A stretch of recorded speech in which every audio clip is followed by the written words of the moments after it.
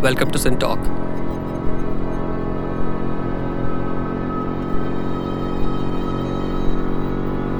The Sin Talkers around the table today discuss the appearances of knowledge. We'll think how the nature of knowledge, ignorance, surprise, problems, risks, mistakes, and skills differ across disciplines. How do we construct our nature? What are the different modes of perception? In what ways does the outward appearance of disciplines differ from each other? Might some disciplinary addresses be accidents? What is a painter's knowledge? Can some disciplines be partly or fully reduced to others? How do new disciplines take birth? How do disciplines fashion themselves? How is science today different from 200 years ago?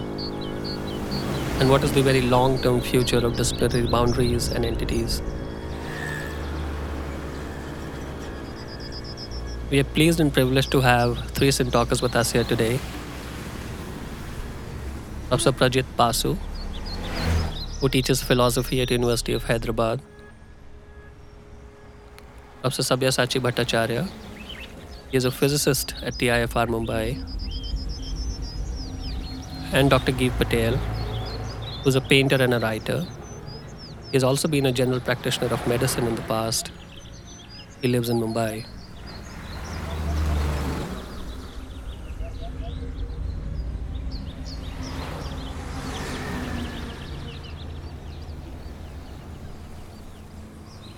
Rajit, why don't we set the ball rolling with you? And maybe we'll open a few flanks and see how they go. I mean, is there a way in which we can say there are these many types of ignorance? Are there types of ignorance just as there might be types of knowledge? Is there a way of categorizing knowledge? And conversely, ignorance? Generally, a philosopher, when she or he looks at science, she recognizes that, let's say, in the past 200 to 50 years, modern science, as it emerged, it attempted to represent nature. That was the primary focus. So scientific endeavor was an attempt to provide a true description as much as possible of nature. And that is a representational endeavor. Right. What has happened in the last 50 years is that there has been a kind of a significant shift from a representational performance or activity to what might be called manipulative, and this is not a pejorative sense of manipulation, Sure. Manipulative, actionable knowledge production.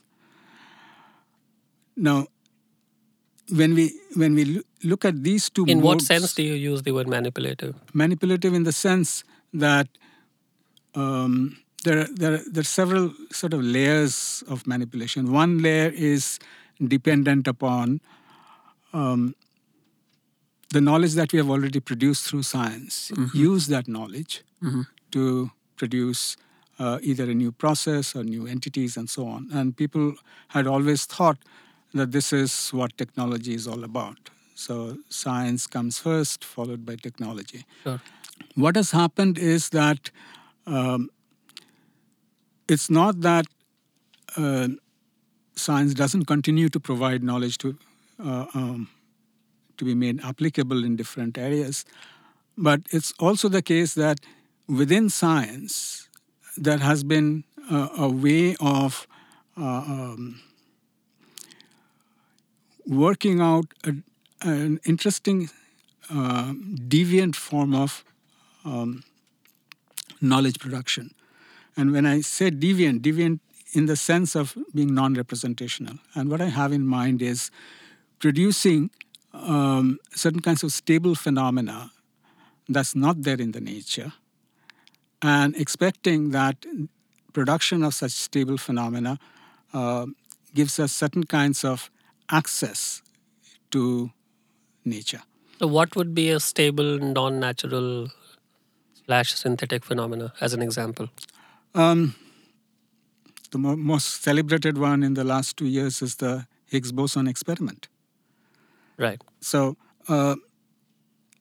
but even otherwise, I mean, suppose someone were to say that I'm going to test this hypothesis. One begins to realize that in order to test the hypothesis, you'll have to produce a phenomenon in isolation. You don't test merely by observing. You test by creating a phenomenon. Yes. And then observing, Yes. or then recording, Yes. or then analyzing. Yes. Would plastics be an example of non-natural intervention? Primarily speaking, yes. But one has to look at, in the past where the plastics were in some way produced in nature and was available to us. Since in history of technology we don't have such knowledge, we would, and this is where the ignorance kicks in one sense, that we don't know in the past whether plastic as a material was available to us. We know that certain kinds of resins were available to us. Now that is again a polymeric material. Right. Plastic similarly could have been produced by nature, by pure luck or coincidence, and people might have, figured out how to make it subsequently and so on. So, at one level, the plastic is human-made, and if you look at in the last 100 years, that's what it is. That it is a human-made material. Rajit, the point you're making just now is that somewhere in the mid-20th century, there's this shift of sorts. Not shift necessarily, but also this emergence of technoscience or something to that effect. Right. And does that also conversely change science? That's actually an interesting question. The reason is that the temptation is to say yes, and here is why. Because if we look at the representational view of science, one of the features of this scientific activity is that it provides us with understanding of nature. And if we pay attention to this notion of understanding, we will see that we can give a formal picture of this understanding. At least we can try to provide a formal picture. And we do that, at least in philosophy, by showing that there is certain kind of explanatory connection between theory on the one hand and the phenomena that the nature provides us with or we produce in the laboratory. And these kinds of logical, quasi-logical, formal, quasi-formal relation is what gives us a sense of understanding as to why things have happened or why I'm able to produce this phenomenon in the laboratory. Sure. Successfully. This actually then again goes on to underscore that for us in the representational context, theory is a set of sentences, is a set of propositions. Because only a proposition can be tested. The very nature of science understood that way, that I've got a proposition about the world and I'm going to now test it by either merely observing or by doing experiments of certain sorts and see the connection. But Prajit, science is not a monolithic thing, right? So, I mean, for example, if I think of biology and one would ordinarily kind of put it in science, well, you're probably not doing a lot of these things, right? You're kind of maybe observing them at closer quarters and using technology to a different effect. But is there an equivalent of technoscience happening in something like biology as well? I'm actually tempted to say that. And the reason is that, and this gets connected to the question of understanding that I was talking about. Now, if you look at a different sense of understanding, one of the things that happens is that if I have been able to, let's say, produce a phenomenon or an effect and stabilize it, meaning thereby shown how it can be produced, reproduced, and so on, then that itself is supposed to provide an understanding as to how nature works. Right. Now, notice that this is not to be conflated with the formal account of understanding which gets connected to the notion of explanation, which is a connection between the theory and the phenomenon. Right. And it is done at the level of language. Right. But this is not at the level of language. Right. Right. That's very interesting. So that's something that's happening with what I would call technoscience. But there are other aspects of technoscience, but this is one. In the context of pre-1950s representational science, ignorance is always that the world is a totality of facts. Wittgenstein, yeah. And we know only so many, a finite set. And from the finite set, we are making a judgment about the world at large.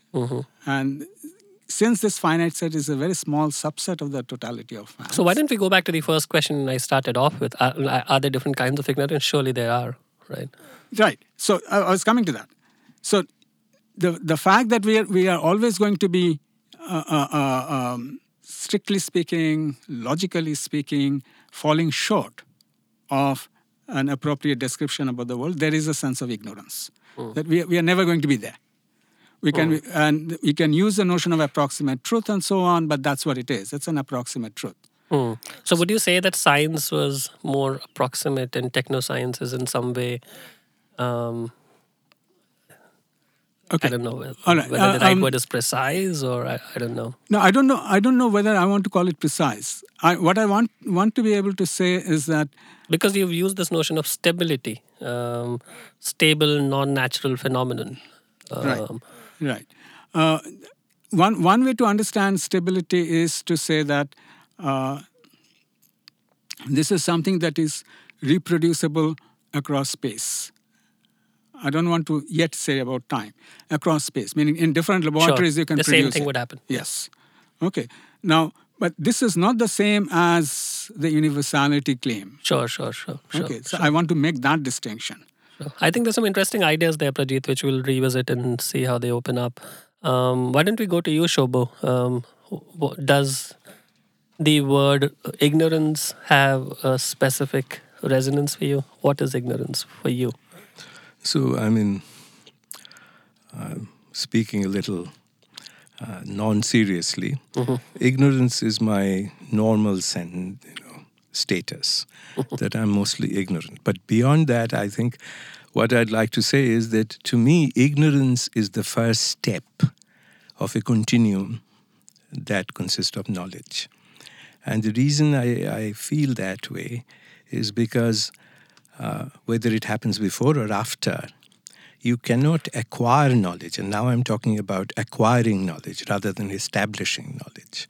Acquiring knowledge cannot begin unless you have formulated a statement about your ignorance, which is answered by a sort of investigation that could hopefully lead to knowledge. And your use of the word continuum is deliberate, Shobho. Absolutely deliberate. Yeah. Because I think the way, I only speak of a functioning scientist, practicing scientist. I would say that, looking at my personal experience of doing science is that, there are ignorance of various kinds which you cannot classify a priori. Whether a question was a good question to have asked is not known a priori. But there has to be some formulation of a question that will direct an investigation that could result in answers, as Professor Basu said about nature. So natural sciences, leaving aside social sciences, natural sciences have always been about finding out about nature. But what is the question? What is it that you find out? So, do you want to venture in that direction at all of the nature of ignorance? Yeah, so I could. And that is what I would say is that, it's a common statement among practicing scientists is that half the battle is to ask the right question. And maybe more than half the battle is to ask the right question. And you may not know that it's the right question. What would be an Unless- example of a right question? Trivial, I'll give you. Yeah. Okay, so I was the other thing I was going to say, Please. because Give is here, is that I also think that in our actual day-to-day functioning of science, there are emotions that are involved, which we normally do not associate with a dry subject about finding out about the nature, which seems like a very cut and dry. Yeah. But our driving impulses are very frequently aesthetic, and it involves inspiration. It involves, I'm using these vague words because these vague words, I think, are very commonly shared in the knowledge space of all kinds of knowledge. Inspiration, imagination, and what I would say is, the formulation of the question is, I would say, a good question, may be decided after the fact. Frequently, when you have arrived at an answer which wasn't the answer to the question you asked, you now find that this is an answer to a much more interesting question That's beautiful. that in the beginning you were not able to articulate. So, therefore, I would say that I think of progression of knowledge, acquiring of knowledge, not transmitting of knowledge. Acquiring of knowledge is really a battle or a sort of changing side, back and forth between ignorance and knowledge in a continuous iteration. It's not as sure-footed as one would. Correct. So I would say that if I were completely ignorant, I would probably won't even know. Knowing that you are ignorant is the first step towards perhaps getting some knowledge. So to my mind, it comes from a kind of a conviction that what we call scientific activity, in its functional form, practicing form, is rather similar to all other creative impulses that we have in all other forms. Okay, but we can get to the scientific method, etc., etc., and that comes into the establishment of knowledge about which we can have some objectivity, or that even people's subjective understanding could have some consensus, that it can be transmitted, and what Professor Basu talked about technology, that it can allow us to do things not done by nature. You turned the switch on, the light went on. Yeah. That 400 years ago would not have been possible, right? That we understand this exceedingly well gives you faith that this conversation will be tapeable, will be transmittable. Yeah. And that's technology. I'm saying that there is a step behind that, which is the question. And there, ignorance is not just an ignorance and knowledge and not just black and white. It's not even gray. They're completely intermingled. So it's every new knowledge produces a new ignorance. And then you try to answer that and get another knowledge. I'll just give you one example. Please. And this is not to say, I'll give you an example. My favorite example of what might be beautiful. So we know why the earth goes around the sun.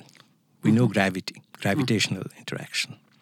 But we also know that the tides are primarily affected by the moon. Okay? Yeah. And why is that so is not quite obvious. And for this, do you require a new kind of force? In high school books, it will be called tidal forces. Yeah. Is it a different thing from That's gravity? just a word. Yeah. The answer is no. Yeah. It's really gravitation. And it's the difference between the attraction of the moon from one side of the earth to the other side of the earth that makes the difference, which is why water rises. Okay. So it wouldn't be so bad as to make a first attempt to say, I want to understand this as a mystery. Okay, do I need some new concepts? And the concepts you knew are very little. It's Newton's gravitation does the job. But it requires an investigation to understand that.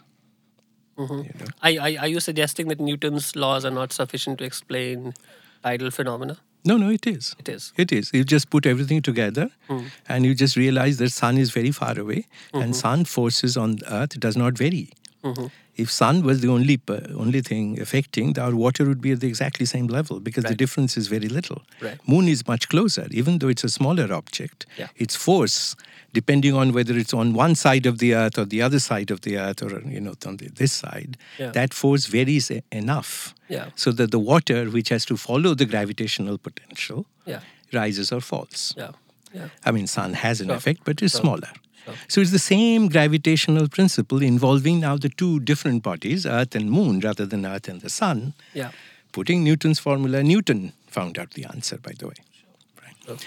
So, it is this is just an example.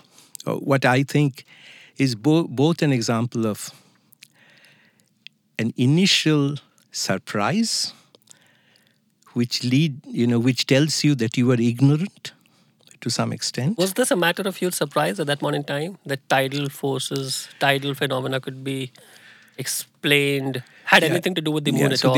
I do not know the veracity of what I am about to tell you. There's a mythology that Newton claimed that he went to the Brighton beach, measured the tidal forces, put it in his equation and showed that it works. Rumor has it that he never went to Brighton, never measured anything. He had was such so cocky about the fact that incredible faith and belief and conviction about what he said to be right. That this was all fictitious. I mean, this again takes us into a different territory of it could be apocryphal for all you know. This fuzziness and somewhat non-typical. Science is not so hard and fast. It involves all kinds of these activities, that sort of thing. Interesting, Shobha. Yeah. So that's a way I can deal with the ignorance. So to me, ignorance is not such a bad word. Ignorance, I would say, is the first step that you need to know. What I would say is terrible, and it's not absent in our society, is the fact that one doesn't even know that one is ignorant. Yeah. Interesting. And Guy, over to you, right? I think we've touched upon ideas of science, technoscience, had some feeling for the apparent non-sure-footedness of science. May I pick up the ignorance thread? Please. I'm making an extreme statement, and then maybe I'll kind of temper it a little. My extreme statement is that if I had total knowledge, I would create the universe. I being like a painter, or just you as a person? No, Giv Patel. Giv Patel. Or anybody else. Sure. Total knowledge, would result in the creation of a universe. Because that would be the expression of total knowledge.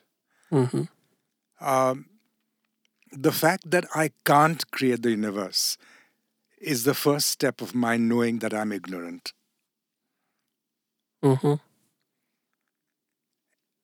And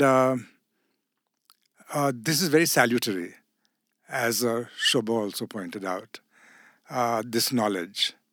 Because then I begin to colonize areas of knowledge,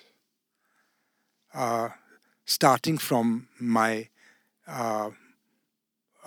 moment of total ignorance. And I is there such a moment at all? I mean, what do you mean by total ignorance? I'm contrasting, total knowledge, which would create a universe, to total ignorance, which would be totally ineffectual. Yeah. And so then I then kind of begin to colonize. Now, having made this extreme statement, I'll temper it a little and put it an examples, like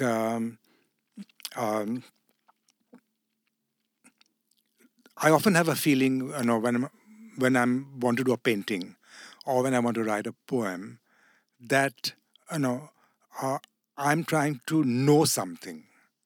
I know, and this is not necessarily the case with every artist. I think motivations for artwork are enormously different and very, very varied.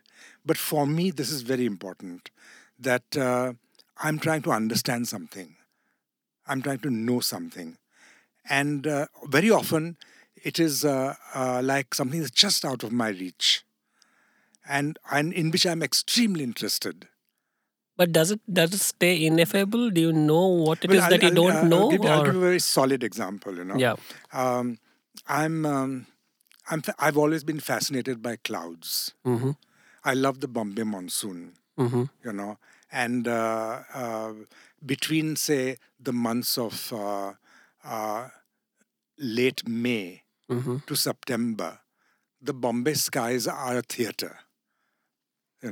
You just see just amazing things happening, and I'm often walking with my head up, looking at the performance, and I feel somehow how important this is to me, and how much I love it. But there's a sense of incompleteness.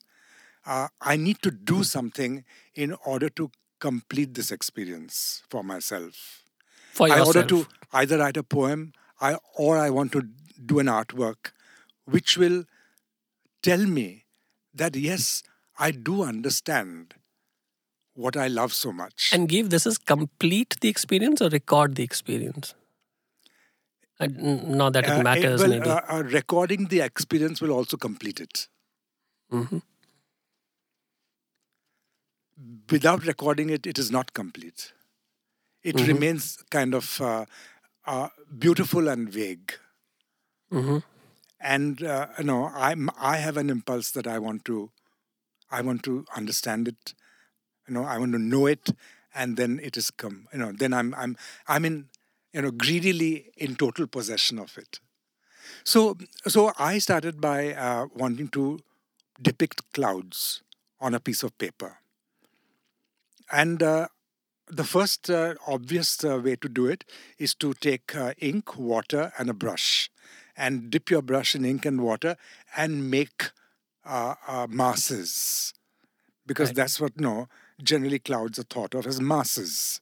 Cumulus clouds. Yeah. Yes, or even or different kinds of clouds, Sure. but generally masses. And something told me, no, don't do that. Mm-hmm. It's not going to get you anywhere. Mm-hmm. And I spend a lot of time, figuring what should I do. Mm-hmm. And finally, just instinctively, I picked up a pen or a pencil and started making discrete lines on the paper. Mm-hmm. And I would make them at the rate of 5 or 6 lines a day.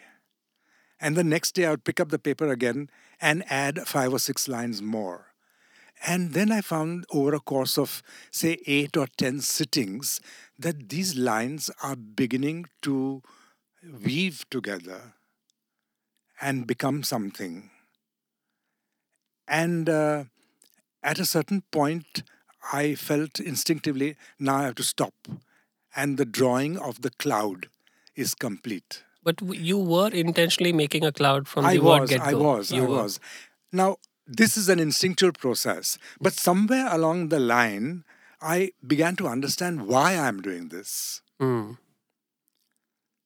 And I began to understand that what I've got on the paper now, which I call a cloud, and which, if it were put up on an exhibition space, somebody might not call a cloud, unless I were to title it. Mm. You know, the reason I say that this is a cloud is because a cloud is one thing in the universe that has no final fixed form. Yeah. That in front of your eyes, it is forming and dissolving at the same time. Yeah. Unlike an apple, if I were to place on a table and paint it or draw it, I'm looking at the cloud and right there in front of my eyes, it's adding on to itself and it's subtracting from itself. And that's why those lines worked. Because the lines came together and the lines drifted apart. So, Give, in this case, what? And this knowledge, the conscious knowledge of it came only more As than a result of halfway that process. through the process, yes. The process was instinctual. And when I finished this drawing, I said, now the cloud is mine. And Right. that's greed, if you like. Right. And if instead of you having to go through these 8 or 9 sittings and this somewhat laborious process of getting there, if you were just told this fact a priori, would you have still gone through this process, if you know what I mean? Told what fact? This fact that a cloud is essentially not fixed, it's changing and it's forming and dissolving at the same time. I must have known it, Yes. obviously. Yeah. But I'm not consciously. Not with total consciousness. So I was ignorant. Mm. And at the end of this process, I've acquired some knowledge. And what about the poet in you? Would you have? I mean, this particular example of the cloud is a very special example, and because it so succinctly tells me Right. what my artistic process is. Right. I think that the artistic processes, as I said, are very varied, and all kinds of different things come into play. So while writing a poem, some of this might figure, but then other things might also figure. Sure. So what kind of ignorance is this, Prajit? What is it that Guy was trying to figure out? And there's a certain impulse driving the entire process. There's a certain impulse of something lying around the corner. I mean, does a scientist go about doing things of this nature at all, Shobha? When are you just driven by an impulse that something might be around the corner and I don't know what exactly I'm doing? I find this example absolutely mesmerizing to imagine. Because, see, this is one of the hardest thing, I think, for a technical reason, is for us to capture the image in our mind of dynamics. Right. Okay. And, I'm sort of taking the lovely words that Give just said, and I'm kind of making it more prosaic about a geometrical interpretation of what he just said. Yeah. And I had never thought of it this way, but now that I hear it, it makes total I'll sense. steal it completely. Yeah. Thank you. And because all my life I have worked one way or another, for the is this old saying of another philosopher that the being is in its becoming, and or unbecoming, whatever. I mean, in that sense. So I've always worked on problems of how collective objects, which know of one another's presence, when they're stationary, you look at them. Yeah. But when they're in motion, they do not represent. If you took now these, stroboscopic images at different times of this motion, you will begin to see patterns. And interpreting these patterns in terms of how they move together is one of the deepest questions of physics, how the galaxies form, how the cloud forms, how other objects form, and we try to find in the laboratory more controllable systems where we can ask precise questions and give, more precise answers so that the next set of people can at least hang their hats on these. But I think that this description of knowledge of the cloud as he describes it, I think I would say, it's like this revelatory Yeah. things, that you recognize that you have a mass, but unless you could pictorially represent the matter of its formation and dissolution, you have not captured the cloud, Yeah. right?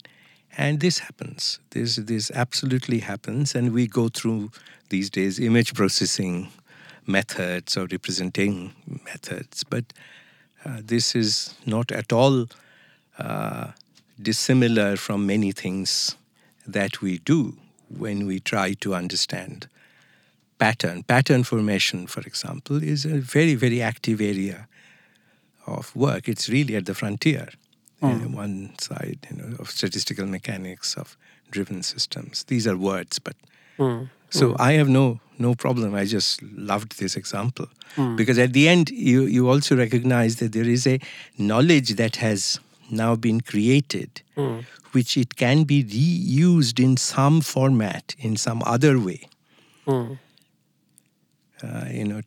Starting with a mass and these lines which indicate kind of a trajectory of motion is very, very deeply ingrained in our ways of trying to represent nature. Interesting. Why don't we maybe break up science up a little bit? Because again, like we were chatting a while ago, it's not one monolithic thing. Science is science, and a lot of things kind of get clubbed under it. And in what fundamental ways are different subparts different from each other? And of course, it's a question that can take hours and hours, and I totally get that. But lots of things get clubbed under science, but some of them are quite distinct from the other. Like biology would kind of come to mind in some sense. Yeah. So I would use perhaps sort of anecdotally, because I have not, to be quite honest, I have not thought this through Sure. very formally. Sure. So not like a philosopher would have. So what I would say is that to me, there is some commonality of science. And the commonality of science is more important, or say, for example, the similarities between biology, physics, chemistry, etc. What is similar? So what is common? What is common is now not the establishing of the knowledge. I mean, not the creating of the knowledge, but establishing as scientific knowledge. The process of validation. Process of validation has a lot of commonality. Right. Would you agree with that, Prajeet? Not really. Part of the reason is that the way we would validate, let's say in biology, is quite often by intervening into the system. And so what do you validate in biology? Let us say that you want to be able to say that certain kinds of entities has certain kinds of properties in certain kinds of environment. Okay. The only way you can validate that is to be able to show that you intervene on the system and the intervention produces certain kinds of Effects. results or effects. Okay. Now, by doing that, you, as I was pointing out in the beginning, you produce a phenomenon. And the attempt is not so much to say that now here is an evidence as to that thing has that property or whatever. Because the system itself is in some sense, to use the term loosely, a bit more complex than the kind of system that physicists would use. Or for that matter, let's say physical chemists would use. A lot more, sanitized system that the physicist or the physical chemist would use, which isn't something that the biologist would end up doing. And so therefore there is this... So what is common between the sciences? In the most fundamental way, the philosopher in you. And it may be a tautological question, because it's like saying what is science in a sense. Okay. What is common is probably is as follows. If we can, and this is a big if we can have a sanitized system, then we can think of that particular discipline attempting to give us a representation of the world or the part of the world that it is studying. But if we can't, then the bets are completely off as to how we are or whether we are actually representing a complex system of like a biological system or for that matter brain.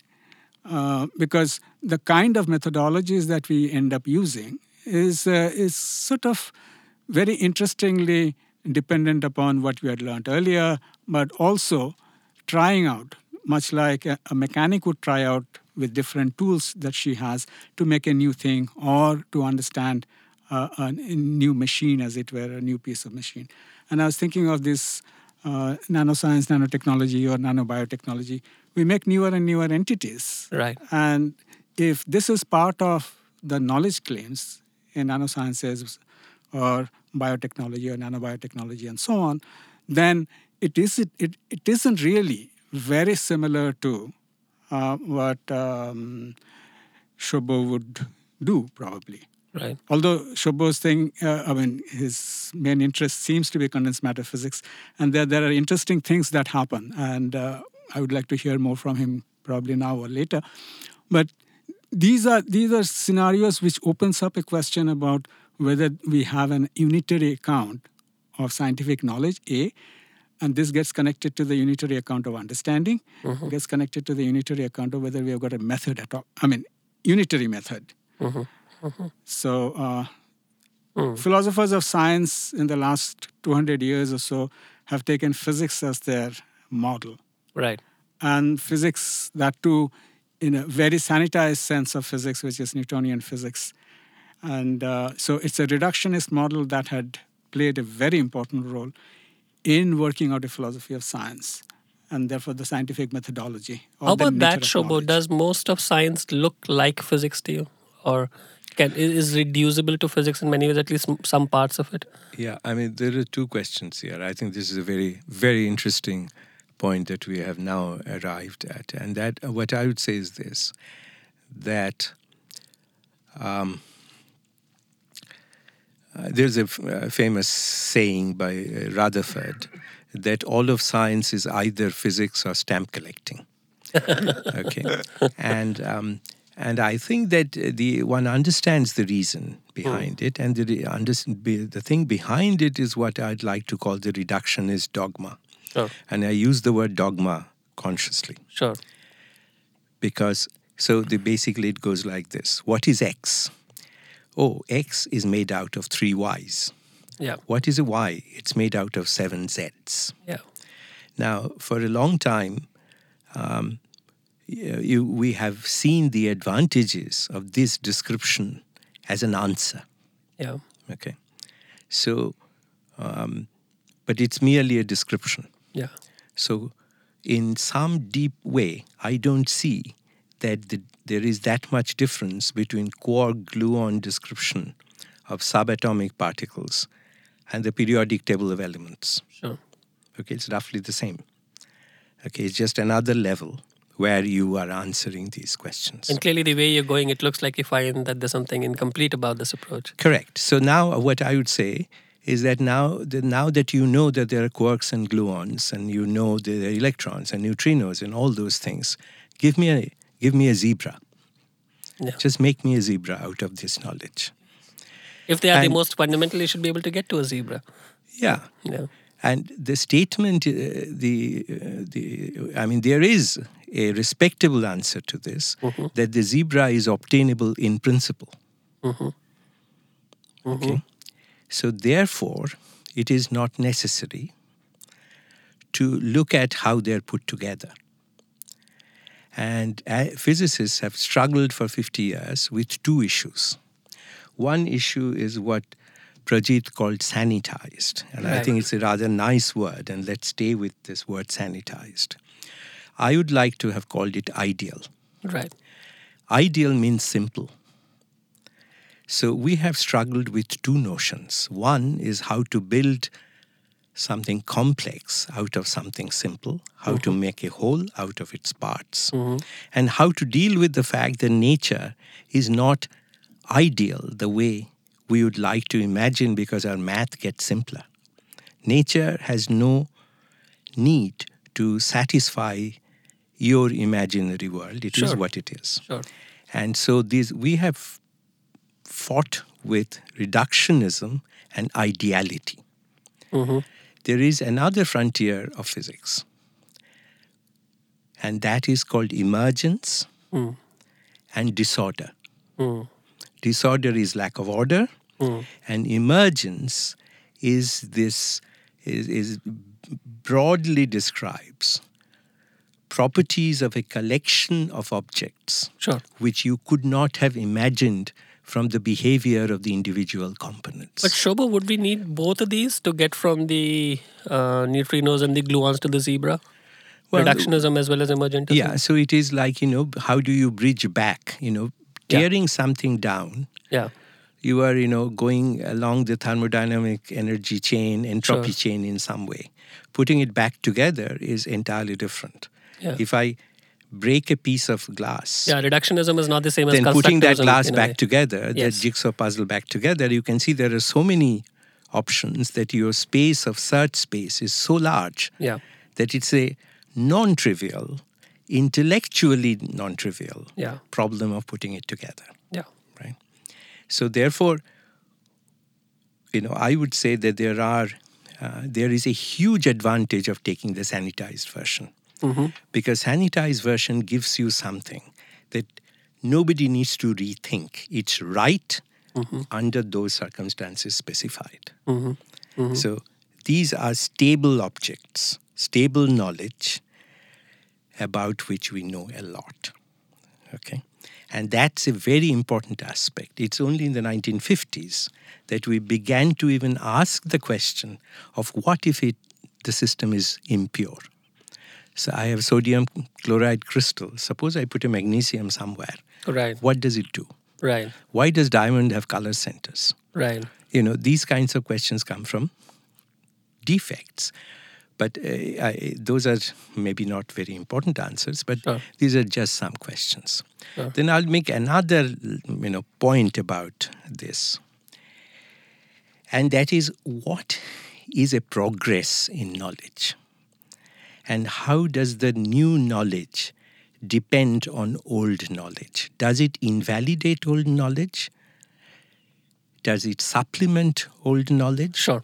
Okay. And so again, I'll use the words of a famous person, Richard Feynman. He said, every new advance of knowledge not only explains something unexplained, but explains something explained only much better. Okay.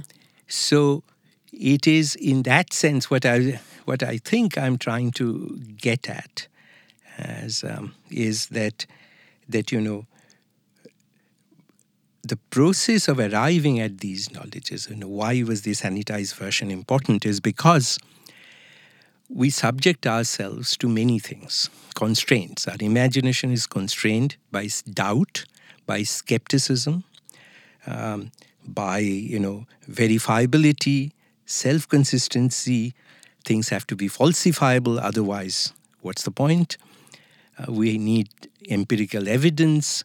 So the space in the imagination is heavily constrained by things on which you can hang your hat. Right. Okay. So it's, why the reason I said that the difference between the sciences are not very different, it comes from the fact that these elements are common. Biology is different from physics in the fact that it departs from sanitized version to such a level that simple models, simple ideas do not have very little utility. And utility is important. If utility tells you whether the knowledge is useful. But again, ideas of reductionism or model organisms, they are kind of methodological similarities. So a in some large way. number of physicists are becoming biologists today. Sure. The traffic is completely that way. Yes. Yes. And for a very good reason. Yeah. Many more things today, unlike, physicist traits. Is it desirable to make biology as pristine as physics? Is it possible? Forget desirable, am I to ask that question? 200 years out, is it likely that biology would be sanitized, in your words, idealized in his words? Of course, not the happening of it, but the understanding Right. of it. I doubt that can happen because I think what's the reductionist strategy that he talked about seems to be something that wouldn't work in biology. And in fact, what he was pointing out actually opened up some other interesting question and gets connected to both emergence in some way and another feature of different kinds of phenomena that we come across. And I'll give you examples. Please. And, one is, and this is phrased as downward causation. Sure. Okay. Downward or backward causation. The backward is different. Okay. At the gross level, you can have backward causation. Downward causation is that System impacting the part. system impacting the part. The whole impacting the part. Right. Yeah. And this actually then undercuts the reductionist program. Yes. Because in the reductionist program, the causality moves from the parts to the whole. Okay. So this is something which would probably have a great impact in the way the science actually would be done or is being done.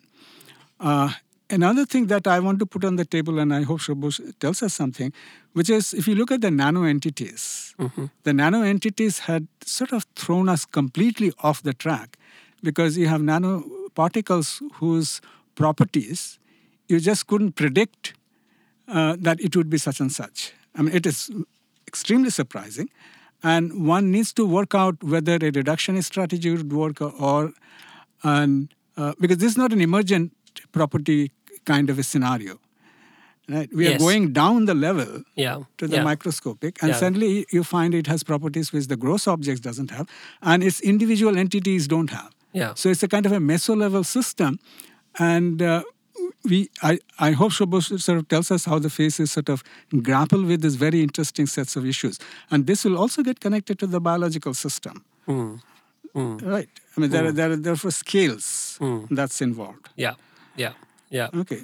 Yeah. And one last thing, and with that I'll shut up for a while, and which is that what I found gives talk fascinating for myself is that it opened up a possibility of thinking in a different way the notion of tacit knowledge.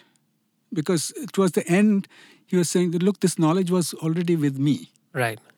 And it was sort of unconsciously playing out. So it is not a formal knowledge that we recognize. And the interesting question is that if it is a form of tacit knowledge, this is something that he can't pass on to others.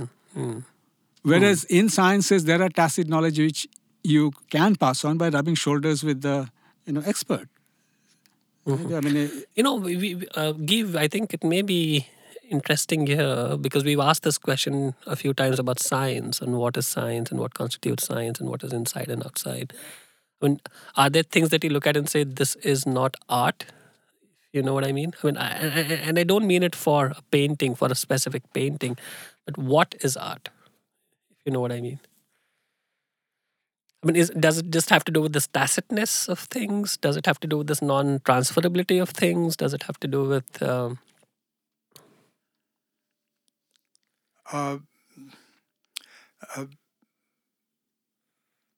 Yeah. Because, I mean, you and Shobhos seem to have established that there is some kind of a creative urge which scientists and artists... You're asking me specifically, is there such a thing which you say is not art? Is that what you're asking me? No, I think we're trying to ask the parallel question of what is science. We're just trying to ask a parallel question of what is art. And we're trying to wonder whether or not to club biology in a certain place and otherwise, and what do the various... I mean, of course, now there are different kinds of art, right? I mean, it's not just painting, it's painting, sculpture, dance, literature, poetry. Now, what's common amongst all of them? I think I'll kind of answer reverse. Yeah. And this is something that I often say to my friends and sometimes to students. Yeah. I say that predictability is the kiss of death in art. Okay. So you mean in the sense of it necessarily being non-formulaic? No, I think it's very complex and very wide. But if I try and kind of, articulate it as simply as I can, Mm. uh, I must read a poem or a novel or see a painting or listen to some music and say to myself, ah, you know, I didn't know this, Hmm. you know. But I also have to feel that this knowledge that I am obtained is not zany. Hmm. That there is that it uh, that is very close to something I should have known, but that I didn't. And now, because this man has written this poem, he has held my hand and taken me there. So for you, this completing the circle business is very important, isn't it? It appears so. Yeah, lots of incomplete circles, which somehow some of these things help you complete in some way. Some of them, Yeah, sometimes. yeah. Hmm. Uh, which is why, when artists flog a theme, like in the 70s, uh, there was so much Marxism, Right. in the writing and in the painting, and you'd look at it and you'd say, "Yeah, but I know it." Right. I mean, why should I look at this painting? Right. Y- you know, Right. unless there's something else, some little thing else there. I'm not saying that everything needs to be, unpredictable. Right. There will always be a mixture. There'll be some areas of predictability, but there'll be an essential and important unpredictable element, Hmm. which will be all important. I mean, and without that, there's nothing. Yeah. Yeah. Or if today, the art, so much art, which is constantly sobbing over uh, political tragedies all over the world. I don't need to look at a painting or a poem for that. I go to a newspaper, or a television program. So, so for me, that to make it art, okay. I mean, we all sob about political tragedies, Sure. and genuinely we sob for them. So some of But those, but some of them but, but are, I want the yeah. artist to give me one little thing, extra, which that one thing which tells me, uh, kind of, Yeah. yeah, I understand, Yeah. Yeah. Yeah. a little more now today. So maybe those paintings are political acts and not. Uh, Yeah. maybe I don't know. That's okay. Maybe That's okay. Why don't we ask a brand new question? How do new disciplines come to be? Like 500 years out, I mean, surely there will be disciplines none of us have a clue about today. And we're not suggesting well, that we just. cinema, say, Yeah. is a new discipline in the which came up in the 20th century Yeah. Yeah. and the 21st century, and I believe that cinema is the greatest art form of the 20th and 21st centuries. Yeah. That the abundance of knowledge that we have obtained through cinema, I mean, no other art form has quite given it to us. Perhaps music. Mm. Mm. Yeah, I think what's amazing about cinema is that it's also a little bit of a mega discipline. It just captures so much within it. Yeah. How do new disciplines come to be, Rajat? Which is the newest kid on the block, discipline wise? Reasonably Yeah, the newest kid reasonably formed. yeah, as I would always call this, convergent technologies or convergent technosciences, which is biology, nanotechnology, or biotechnology, nanotechnology, information technology, and cognitive science. Can we agree on this? Shobha, which is the newest kid on the block, discipline-wise? Okay, maybe Again, not a factual I'll question. just take 2 points that both Prajit and Yeah. Give made, which I resonate with me. So maybe I'll start with nano. Mhm. So nano comes from the word nanometer. Yeah. Nanometer is 10 10 power angstrom. minus 9. Hmm. 10 angstrom. Typical atomic sizes are about a few angstroms. So nano is special, not for mysterious reasons. Nano is the scale at which, if you take a block of nanomaterial, the atoms on its surface will be nearly equal to the atoms in its interior. Right. If you take a 1 centimeter block, the atoms in the interior will so overwhelm the number on the surface that determines the property of that material. Right. So when surfaces, because they are in a different neighborhood, and we understand people's behavior at the edges of neighborhoods, Yeah. depending on who your neighbor is. Yeah. Interior, they have the same neighbors. Exterior, they don't. Yeah. And that's the essence of nanoscience. So in that sense, conceptually, nanoscience is not mystery. It is the fact that this quantity called Avogadro's number Right. is an extremely large number, 10 raised to 24. Yeah. If the Avogadro's number was 17, the universe would look entirely different. Yeah. So artificially, we are creating systems where the number is small. In statistical terms, probability is also scientific. So in statistical terms, when square root of n is comparable to n, Yeah. then you begin to realize that statistical descriptions fail. What nanoscience has given us is a window of engineering new materials with newer property that we could not have done before.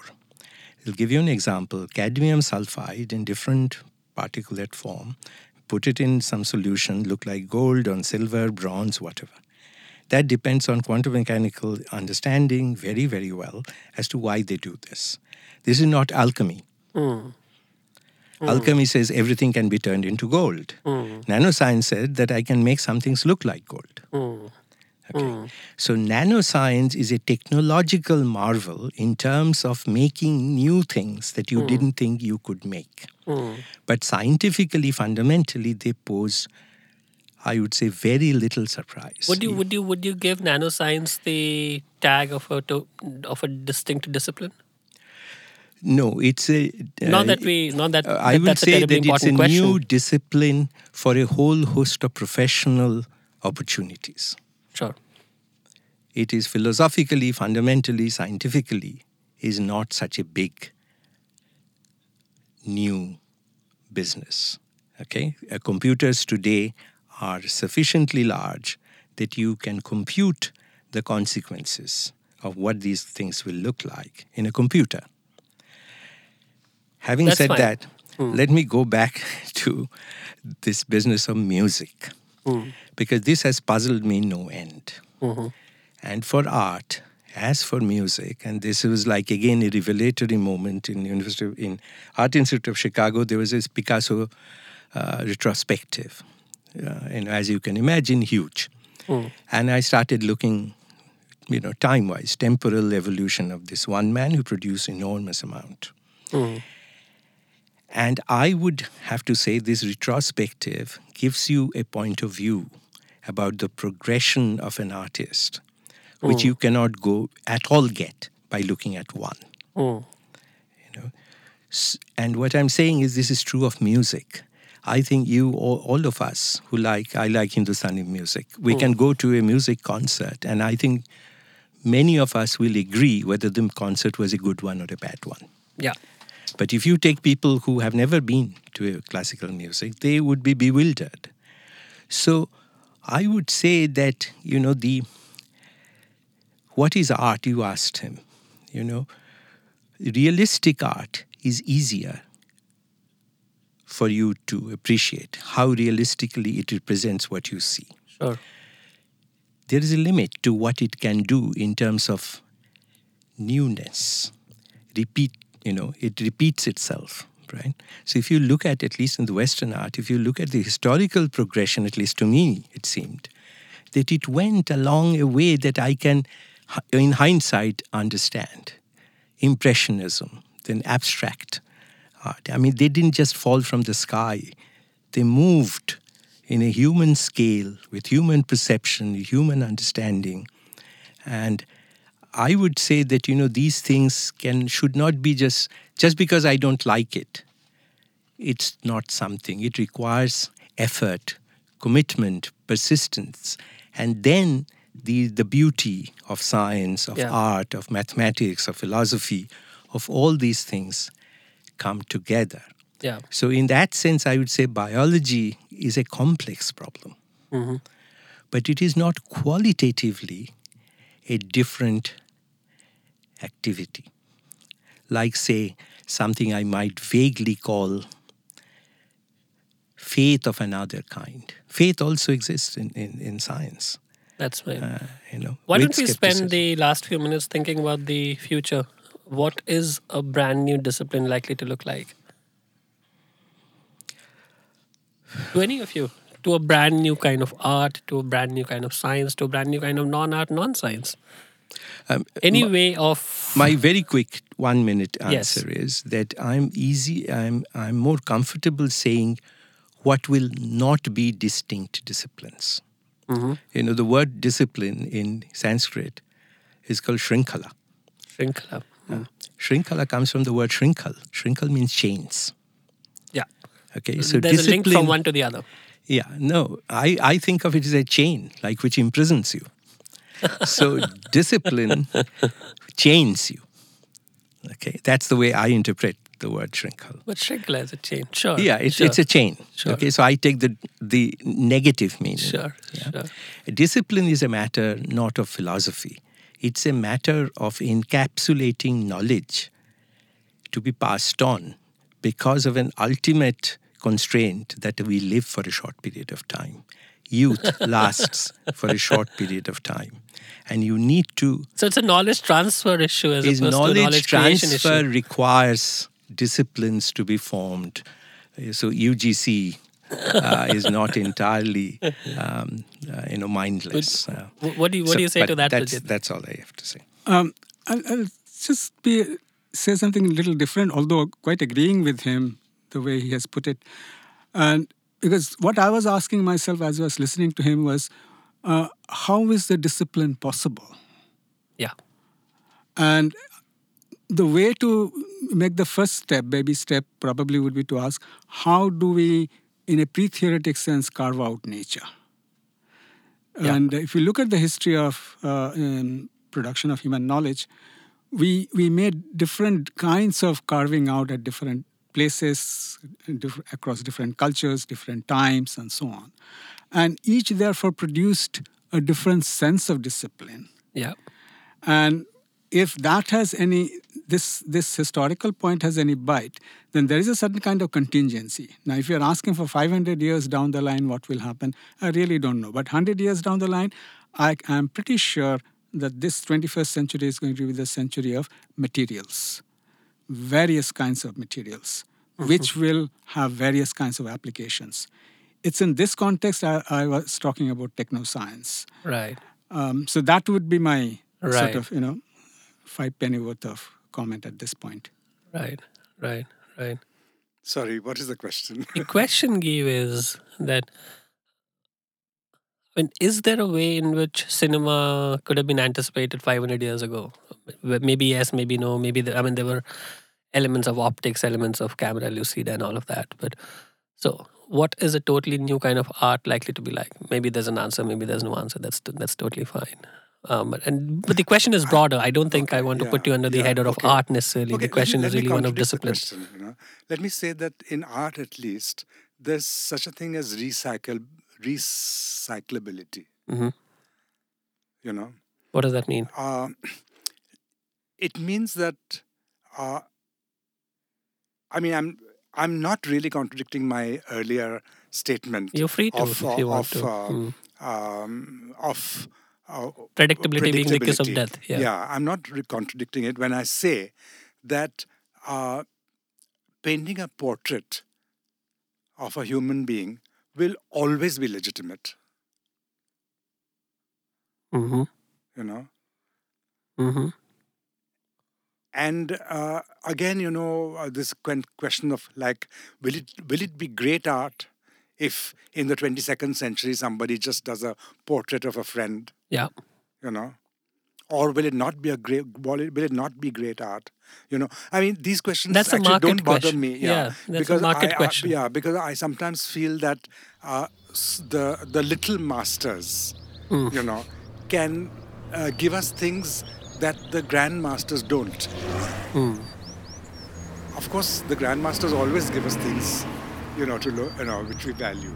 But even the little masters, contribute wonderful things, and that adds to our appreciation of the world and our knowledge of the world.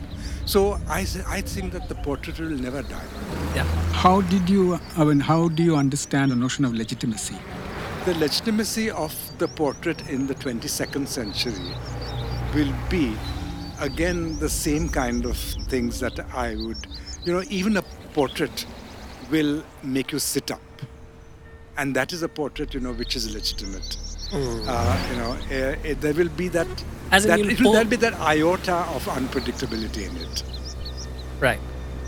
Or there'll be that iota of, something that, you are saying something to the portrait and the portrait says something back to you. And the two clinch. Good. I think that's a good note to end this on. Thank you so much to all of you for making it, and we look forward to having you soon again. Thank you. Take care. Thank you. Thank you. Thank you.